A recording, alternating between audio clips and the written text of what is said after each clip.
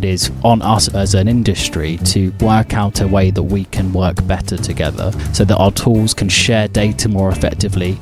We need to have this data sharing so that we can trigger and we can triage at the speed of machines rather than trying to always put human glue in between. Hello and welcome to Explain It, brought to you by Softcat, the show for IT professionals by IT professionals that aims to simplify the complex and often overcomplicated bits of enterprise IT without compromising on detail.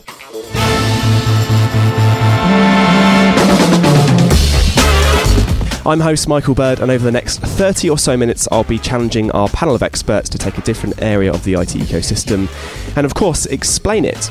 And in this episode we're going to be talking about endpoint detection and response, or EDR, what it is, why an organisation should care about it, and what the future is. And with me to help is Adam Luca, who is Softcat's Chief Technologist for Security.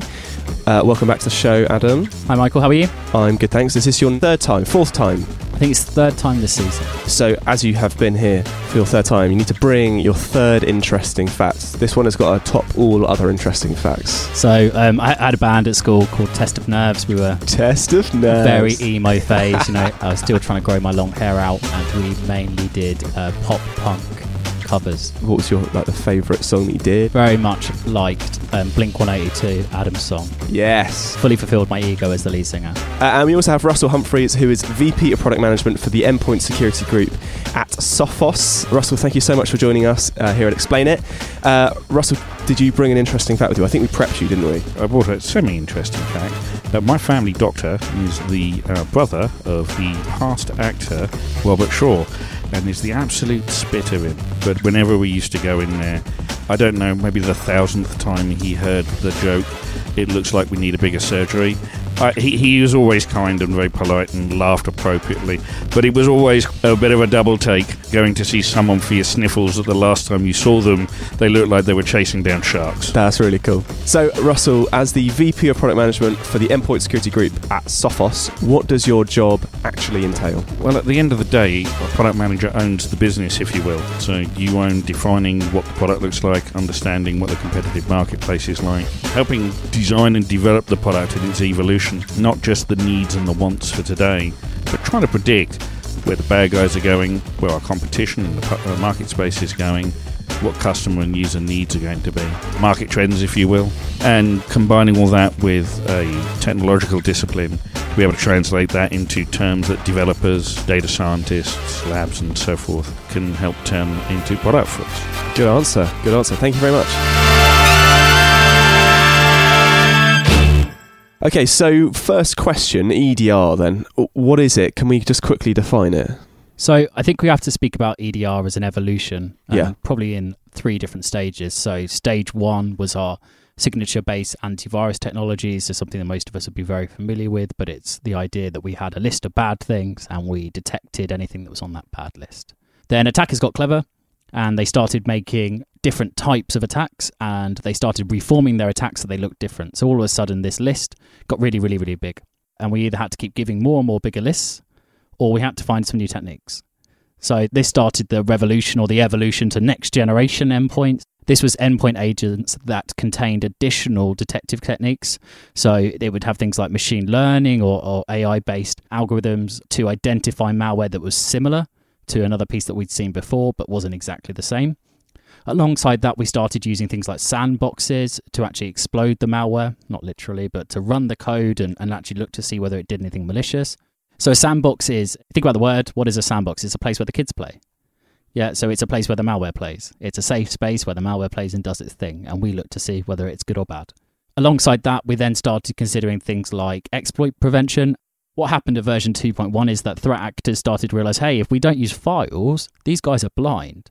So what we started to do was use these script-based malware that would only run in memory to try and bypass all these mechanisms that we'd picked up to actually pick up their malware. So what then happened was the market responded by looking for the techniques that they used to run that malicious code, so these exploits that they were using. So they would typically take advantage of memory corruption techniques, so whether these are ROP attacks or buffer overflows in a very kind of classic style. And what we did is we start to look for those different types of exploits, so this exploit prevention. And then we combine that typically with the network information. So we looked at IP addresses, known bad C2 servers, or looking for randomized DNS lookups, all these different techniques that would give us the signal that maybe this thing was bad. So you can see how much of a big jump that is from version 1 to version 2, or level 1 to level 2. So we did all this, and this was great. And we started to get a rate of false positives. And actually, these tools were better at detecting a larger range of attacks, but they started kicking up the number of false positives. So what we've now done is we've now gone into this kind of third generation of EDR. And for me, this brings in 3 fundamental additional capabilities. Number 1, it increases the amount of context we have about an incident. So not only do you see just the malicious file, but you also see the chain of events that happened before and after that file. So that gives you that full visibility of the attack chain. Secondary to that, actually we can start to be proactive. So if you have the right skills and or you subscribe to a service whereby you get those skills, we can proactively look for these malicious attacks, techniques and targets and start to then take action on that. And then finally, it gives us the ability to proactively respond across a mass set of devices. So should something bad happen, WannaCry is often used, but one of the questions customers were asking me after WannaCry, a few years ago now was, how do I know if I've been breached? Well, with an EDR, we have the ability to very quickly at scale work out exactly what's happened and know the status of every endpoint and whether or not it's secured. I think I'd like to add on perhaps a little bit more context, and there's the magic word, context. Yep. You see, no 2 attacks can look the same from a payload perspective, from an initial entry point perspective. Even the patterns of behavior, the bad guys, the threat actors are modifying those. So without having an enormous false positive rate, even next generation solutions are tuned more towards detection than FP for fairly obvious reasons. I said FP. What is an FP? It's a false positive where a solution incorrectly convicts a process, an application, a set of behavior as being bad, when in actuality it was not. If you talk about where is the security market going, for me, if you look at it very broadly at a macro scale, it's getting out of the way of the users. And every time we have a false positive, we've failed as security people because we've stopped someone doing something that potentially they were meant to be doing. If we go and capture a Word document that you were trying to work on because we thought it was malware, actually we prevented somebody being effective at their job. Well, this is I would agree with that right up until the point that the organization gets hit by the word macro and all of their servers are encrypted, and then, surprisingly enough, they become more false positive acceptance. Like a lot of things in this industry, it tends to pendulum swing a tad. But in principle, I agree. I think the point I mentioned earlier about context is oh so important. When one thinks about EDR, the premise is if you were to catch all of the likely actors that fall into the grey space, the unknown space where EDR lives, if we knew it was bad, we'd stop it. If we knew it was good, we let it go by. If we're not too sure, well, that's where EDR lives. And one of the key reasons that we have to understand that not too sure is just a reality is because vendors have a global context, whereas companies have a local context. Let me explain that. I, as a piece of software or a trained machine learning algorithm, could look at a PowerShell script, for example, that could be built in memory. Now, that might be completely legitimate. I have to say, from a threat indication perspective, any threat hunter would look at that and go, that looks fairly smelly. But I found in the real world, we have customers that have, believe it or not, Word documents and Excel spreadsheets that build PowerShell scripts in the macro and then execute them as a legitimate, in their mind, code path, as a legitimate part of a solution. It would not be terribly unreasonable to look at that set of behaviors and mark it as malicious in a global context. The local context is I know I'm the admin and I've written this Excel macro that generates these PowerShell scripts. So if we were to set the adjustment down too low, we would let through too many. If we set it too high, we would start convicting innocent behaviors. As soon as you start nudging down the detection barrier even a little bit, whatever the observed behavior or behaviors are, go into the EDR fold. That is where local context comes up. That is where I, as an administrator, can bless, exonerate, or convict a set of behaviors. Being able to gather that information and contextualize it, that's really where EDR is living. So, Russell, you mentioned the term operator, security analyst, person using the tool. I guess that's one of the things we see a lot from our perspective is customers looking to embark on EDR journeys are seeing these very much as requiring investment in people as well as tooling. I'm interested to hear your view on sort of that balance between need for expertise versus investing in tooling that almost provides that, what do they call it? I've heard analyst in a box or SOC in a box used previously. I'd be interested in your view, because obviously you can't replace that local knowledge. You've talked about how important that is, that local context. But actually, how much of this can be automated so that it isn't a burden on SOC or security teams in businesses? It's a cracking question. Or I might up-level that if I say perhaps most customers do not have a SOC or a security team. So how can we add value for customers that just don't have one? And the answer to that is, yes, you're correct. This is where machine learning and artificial intelligence and data science, combined with labs like curated data services, reputation, these can all come together to be able to exhibit, and I'm going to pick a number here just for illustrative purposes, let's say the top 80%. Right. Here, we can believe that we can leverage data science, we can leverage the scale of machine learning to look at patterns of behavior to identify, and again, it's illustrative, it's of this order though, 80-odd% of suspicious activities where an IT admin who has the local context could look at that auto-curated list, if you will, and be able to add that local context that the machine brain in a box doesn't have. The machine brain in a box, like any ML, can be taught against tens, hundreds of thousands, in our case, and in many cases in the malware space, tens of millions of examples, right? But they're examples of stuff we've seen. And it's very good at then looking at something it's never seen before and mapping it against those examples. The same thing can be true for behaviors. Let me give you an example, real-world example. A unknown or low reputation, so there's your curated labs. What's the reputation of something? Its prevalence, its provenance. Is it signed? Did it come through a trusted installer? These are signals. If it doesn't have any of those signals, it might just be a shadow IT app. That doesn't necessarily mean it's bad.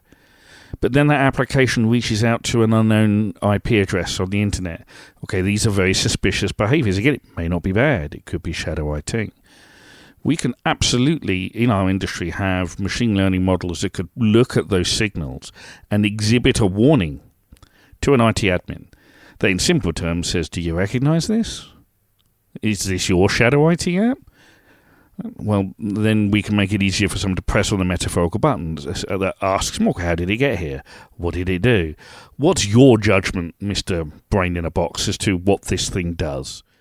So let's talk about organisations then. So why would they consider EDR over, advanced endpoint protection? Well, they shouldn't. It should be an and, not an or.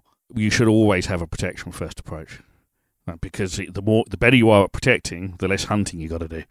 Pick the strongest protection that you can, and layer EDR on top of that. Don't go towards EDR first, and then think about your protection profile. And I would posit personally that the better protection, the more likely to catch something earlier in the attack chain, the likelier you are to catch stuff in the first place. But I come back to nothing's 100%. Right? Nothing is. So you want EDR on top of it. So you're saying EDR needs to be in conjunction with an endpoint detection platform. A next-gen endpoint detection platform. Good. So you've got an advanced next-gen endpoint detection platform. Why would you then consider EDR? What's the advantage to an organisation, or what would they be missing out if they didn't have it? So I kind of think of, three main key things for improvement: increased visibility, reduced time to respond, and reduced time to detect. Fundamentally, they are the three things you're looking for as a security person. If you are measuring the effectiveness of a SOC or any sort of security function, MTTD, mean time to detect, MTTR, mean time to respond, are the two key metrics we're looking for to measure whether or not you're improving and or you're doing a better job than you were doing 12 months ago. So any technology that increases your ability to do that and gives you more data in a quicker and more consumable way, to me, is an improvement to your ability to perform security operations. I would also say that the second reason you would do it is if you are looking to formalize and actually start to deliver security operations rather than just people who look after security management platforms, you need to give these people the tools.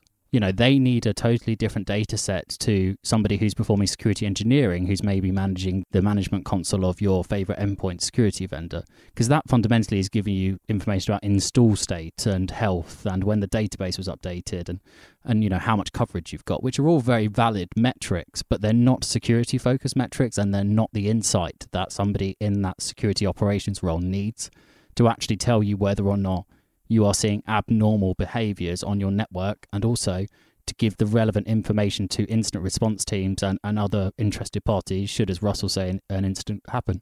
I agree. I think as you're doing your shopping, those 3 capabilities need, on top of them, 3 honest answers to 3 questions. Do I have a SOC?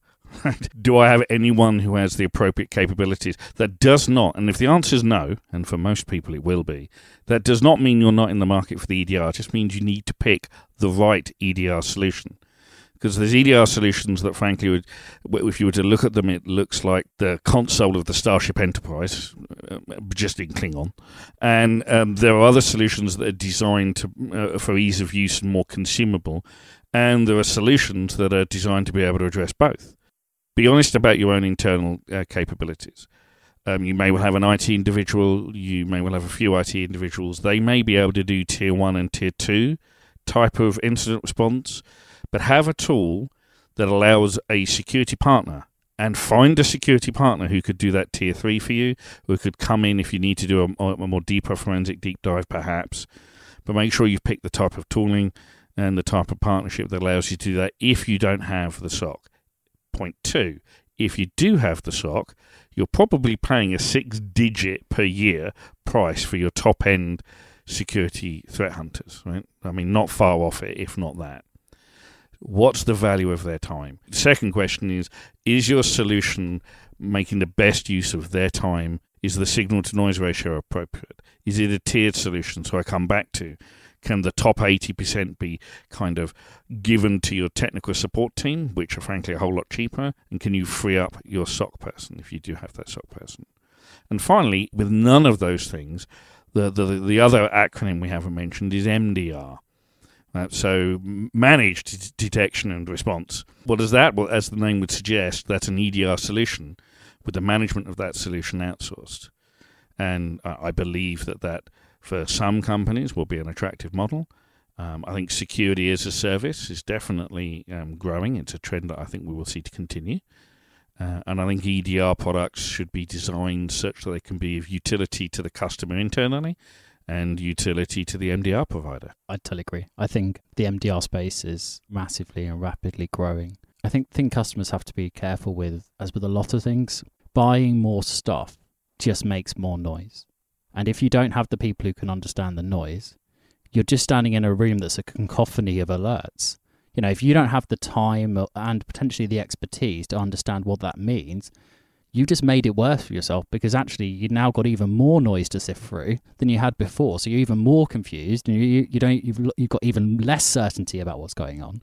So before you embark on this journey of creating and plugging more stuff in, and EDR is only one part of this. You can look at SIM, you can look at anything that is really a detective control that isn't preventative by nature. Every time you add a detective control, all you're doing is shaking the tree more and more. Yeah, and unless you know whether or not what is falling out is a leaf or an apple, you've just got more stuff falling on the ground. A wise selection of a few tools that can deliver the right level of signal-to-noise ratio is very important. This is where the context piece comes in, and this is definitely where data science can help expand out dramatically. I mean, think about, for example, I'll give you a real-world example. We were doing some initial tests in customer estates on how often PowerShell gets run.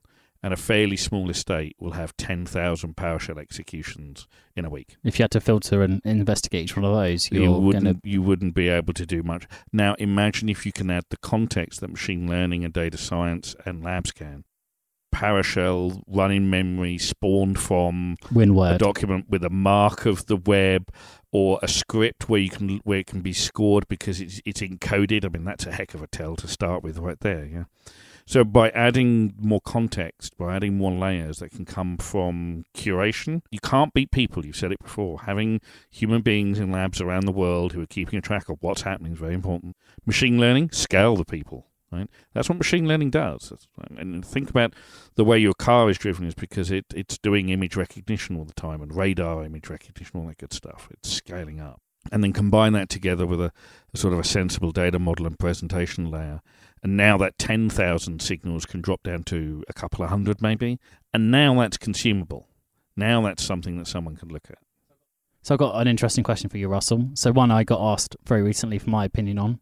If you had to choose between endpoint and network as your source of detection, to provide this, which one would you choose and why?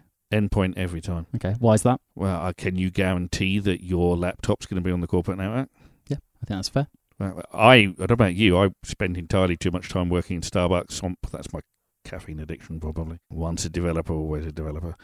No, think about our decentralized world now. I mean, I'm sure many of the people listening to this might well be in their car now. They may even be on an aeroplane. Lots of us travel. Lots of us do work in the T5 lounge at home, all over the place. The T5 lounge at home? Your house must be lovely. The T5 lounge, at home, Look, the sofas you're in our head office, lovely office, right? We couldn't host everyone if everybody turned up on the same day. I'm sure it's true for many, many offices now. If every employee turned up who's meant to have a desk, they wouldn't fit in the car park. That is the nature of modern work. So I'd pick the endpoint. The other reason I picked the endpoint is an opinion, but you asked. Most of the detections that are application or behavioral based via network require a lot more intelligence to connect to try contextualize, whereas the endpoint, the thing that generated the traffic, that sensor definitely has the most context of what is occurring on it. So I think it's probably the highest resolution. Interesting. I think the other question I would ask you is, customer is looking to buy EDR or some type of EDR or SIM. Where do you put your money? That's going to depend on the customer, and that's such a political answer, isn't it? Just interested. I think it's interesting because we speak to a lot of customers, who are maybe looking at their next SIM project, and they're going, "Should I buy SIM?" Depends are they shareholders in Splunk, right? If you're a shareholder in Splunk, say yes, because there's kidding aside, there's a reason they charge by the gig. SIM is not cheap. No, right? None of this technology is cheap, I guess. But that's true. I would posit this. If you're in an organization or an industry where you have to deal with malicious insiders, very significant legislative audit requirements, you're probably going to need the SIEM.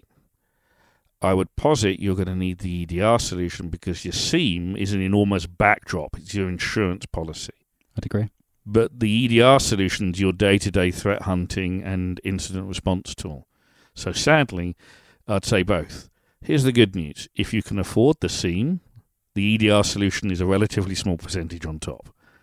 For most customers, even with the relatively new announcements by key cloud vendors, by the way, who are trying to make their cloud stickier by sticking loads of data in it, that SIEM is more attainable. Even if that were true, and I posit it isn't, EDR is more day-to-day usable by IT and threat hunters. It's interesting how we've kind of come to this maybe the wrong way around to some extent. I think obviously seems a more historic technology, and more customers are looking to SIEM as almost like it's SIEM, then it's EDR, and you would probably say that actually in the real world, probably EDR then SIEM is probably better for most customers on their maturity journey, would you say? I would definitely say so. To be blunt, SIEM is actually relatively easy. Record everything, throw it in a bloody great big data lake. Right? And then provide tools that add experts, and there's the magic word, right? Tools that provide experts the ability to join the dots and do the pivoting. Intelligent filtering, getting the signal-to-noise ratio right, adding context and color to the detections that you've got. So a SOC analyst in the real world of day-to-day can actually respond and find something. That's where EDR lives. I believe if you were to look at SIEM, it's probably the great post-case, super detailed type of set of technologies. It was easier to do, which is why it came first. I mean, SIEMs have been around quite a long time, in one shape or form. Yeah, for sure. I just think that machine learning definitely is a set of technologies that have evolved so you can put them on the endpoint now.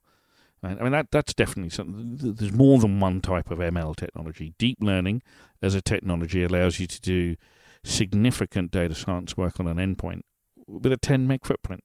And that wasn't that possible before. It's the technologies, again, that are enabling EDR to actually deliver on some of the promise of SIEM. But there's still going to be industries where someone's going to say, but what if? It's a fraction of the overall market. It tends to be Fortune 5000s. They tend to be the bigger guys, of course. But for those guys, yeah, sure, I'd take both.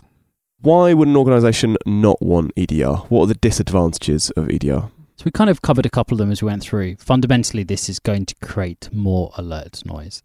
It's just a truth. You will see more, therefore you will have to make decisions on the status of those alerts. So if you're already an organisation who is maxed, you already don't have time to look at the current potentially basic tools that you've got today, I would argue that throwing EDR into the mix, while might provide you with more relevant, contextual, and maybe more accurate alerts, if you already don't look at the alerts you've got today, it's probably not going to help, because fundamentally your issue is bandwidth and resource. So my view of a lot of these things is that we do have to still be very careful that we are not just throwing more tools at the wall and hoping that it will fix our security problems. Good governance, good architecture, good processes, and good people are fundamentally much more important than going and buying another bit of technology that you already can't leverage effectively. I agree. No security tool on the planet's going to help you if your username password's admin still. Yeah. Which, by the way, I still see. And so is there an argument for organisations to not get an EDR solution? Yeah, I think if I was sitting with somebody in the IT leadership team at a customer and they said to me, Adam, we have X thousands of pounds over the next 5 years and we can either buy your snazzy EDR solution that you've showed us, or I can get a security professional in to add an extra body into my already overworked team, I would tell them to get the extra body. Because I know fundamentally that will make that customer better at performing these security roles.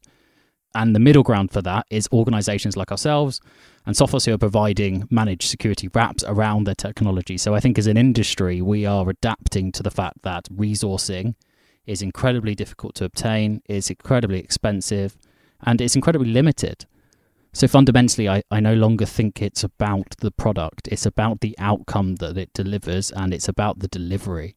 So, and whether that's you delivering it or somebody else delivering it, make sure you are really exploiting your security tools, because otherwise they are just boxes running in flashy light mode. Let's look to the future then. So for EDR, what does the future look like? Is there going to be a fourth generation mode for endpoint protection? For me, I genuinely believe that the next way in security is integration.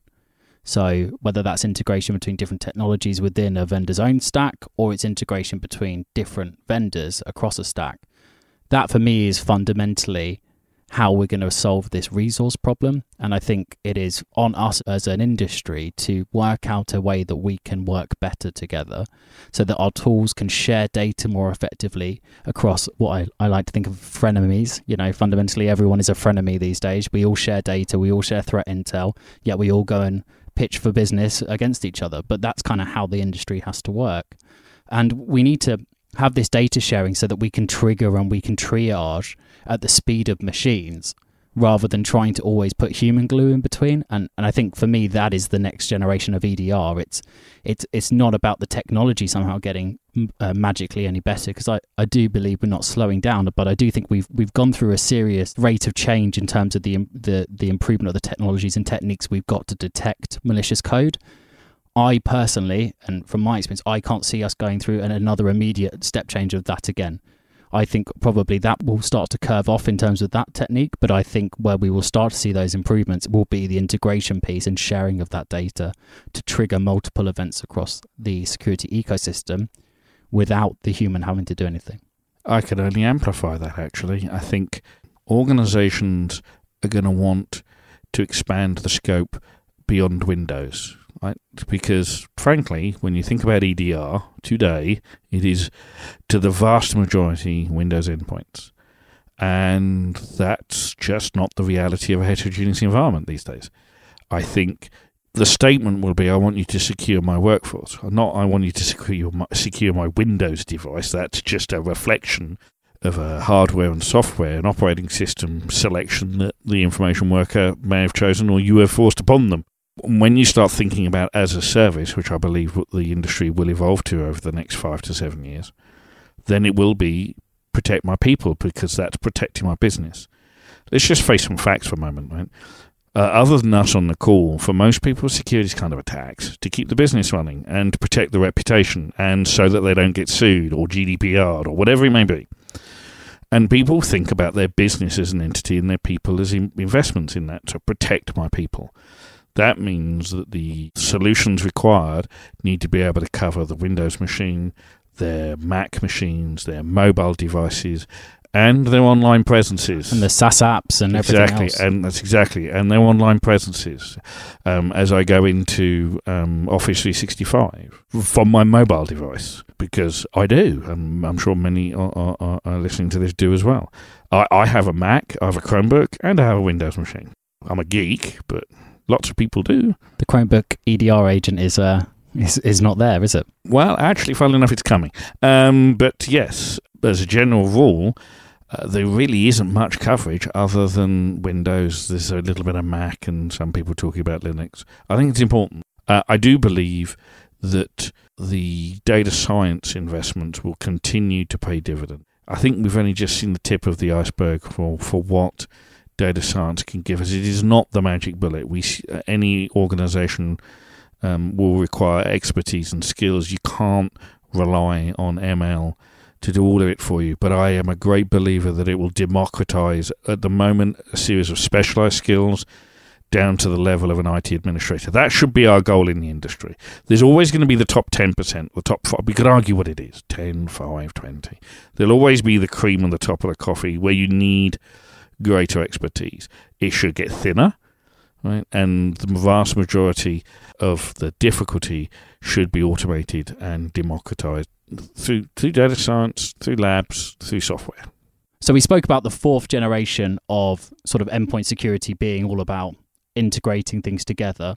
What role do you think EDR has to play in that integration? Okay, so that's a great question. I think it's very important that people can get their information out just as easily as it's gone into any platform. APIs everywhere is a pretty darn good way to sort of distill that down. We were talking earlier about EDR and SIEM, and a customer may evolve from, I would posit, an EDR solution to perhaps requiring a larger data lake that's a single source of truth. Having an API set and methods to be able to easily export information into that data lake would seem like a fairly obvious starting point. But above and beyond that, I would expect a platform to allow a customer to do ad hoc questioning. I'm not going to be conceited enough to think that I could design a user interface that could cover every scenario that a customer may want to be able to envisage, to be able to ask questions about their estate.